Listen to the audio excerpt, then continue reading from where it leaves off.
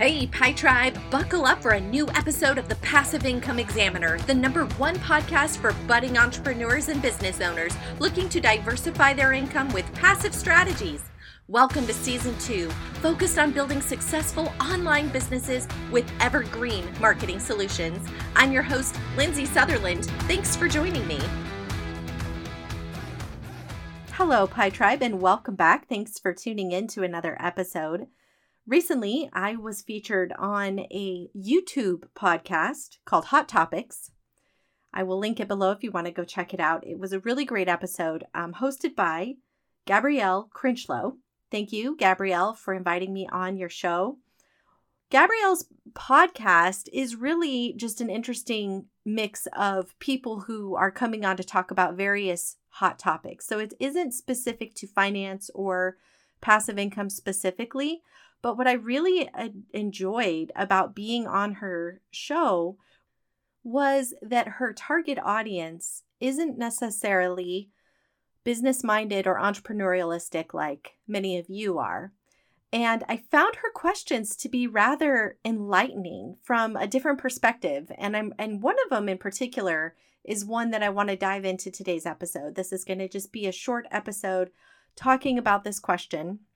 During the heart of our conversation, she started asking me questions about, what it's like to create passive income, who should create passive income, how to go about doing it, and all that fun stuff. And I was explaining it for people who are business-minded as well as people who maybe have a W-2 and are looking to supplement their income in another way. But then after we got through all of that, she said, so is it enough to just have one stream of passive income?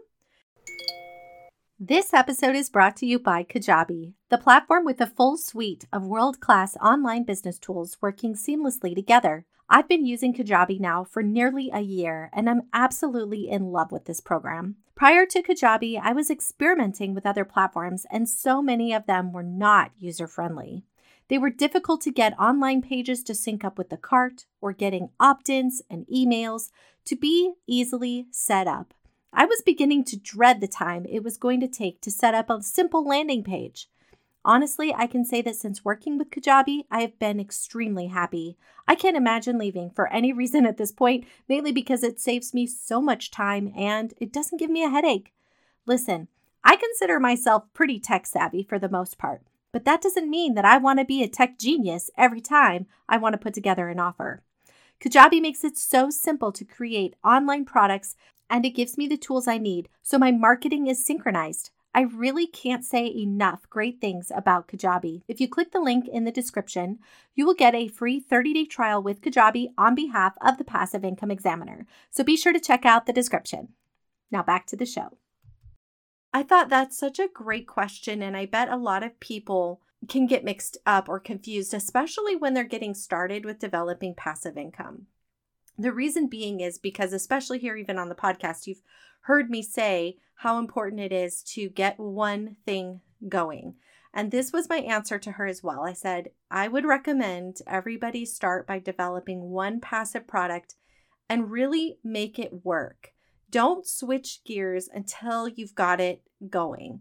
Then branch out from there. But for anybody who's sitting there thinking, I can make one passive product and just live on it. And here's something that caught my eye today. I was scrolling Instagram and I saw a post and it said, how I make $250,000 a year from one platform. And I thought, man, that's not something I would brag about. Seems dangerous.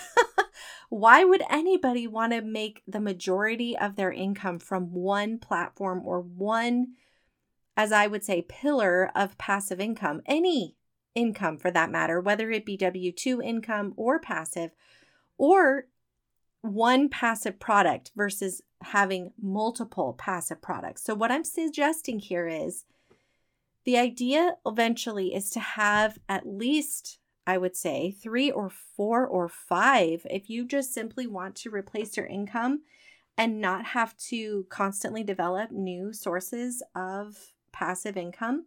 Make 5 your goal. But for anybody who's, a serial entrepreneur, you're never going to stop at 5. Let's get real. But that is the tip of the day. If you want to know how many passive products you should focus on, the goal would be to have at least 5 that are generating a fifth of your income goal, whatever it is. So if your goal is $5,000, have each passive product generating $1,000 a month. That would be ideal, because what if one passive product suddenly stops working? I'll give you a really good example of this. Jenna Kutcher is the host of the podcast, The Goal Digger. And there was an episode where she had talked about this journal she created years ago. It was one of her very first passive products. She had developed a strategy on Pinterest that was driving traffic to this like clockwork. She didn't even hardly have to think about it. Even though the journal was no longer really relating to her brand, she'd gone in a different direction, she still was making such a good profit from it. She didn't want to let it go. And then one day, Pinterest suddenly changed something and her sales plummeted. It was a drastic amount of money that affected her overall. Now, she said in her podcast, the great thing was it was no longer her primary source of income. By now, she had ventured off and created multiple streams of passive income. But had it happened to her in the beginning, it would have really been a major problem. And that's kind of the point of what I'm trying to say. So, walk into this with the mindset of maybe having 3 to 5 minimum, streams of income. Passive is ideal, right? Any passive income is ideal. And it could also be real estate or something like that if you want to get into something a little bit more from an investment perspective. But if not, and you want to stay focused on the online space, by all means, create 5 different products that are generating passive income. Then for anybody who's super ambitious, just don't stop. That's my methodology. I don't stop creating. It's what makes it fun for me, and I really enjoy doing it. So that's the answer of the day. How many passive products should you have? Start with 1, get that going, and then continue to create passive products and try to make each one generate at least a fifth of your income that you want to generate. That way, if one fails for some unknown reason, the whole world isn't ending. You can, make it through, and you can continue to build out passive products. Better yet, double your income so you have plenty of money for investing and savings and all that fun stuff. All right, that's it for me today. Thanks for tuning in, and we'll catch you next time. If you like Mommy's Sew, leave a review. Thank you so much for being a loyal listener. I am truly grateful for you. And if this podcast has inspired you in any way, head over to iTunes and leave a written review. I would appreciate it so much. Thanks for tuning in, and thanks for helping to spread the word by sharing this show with your friends.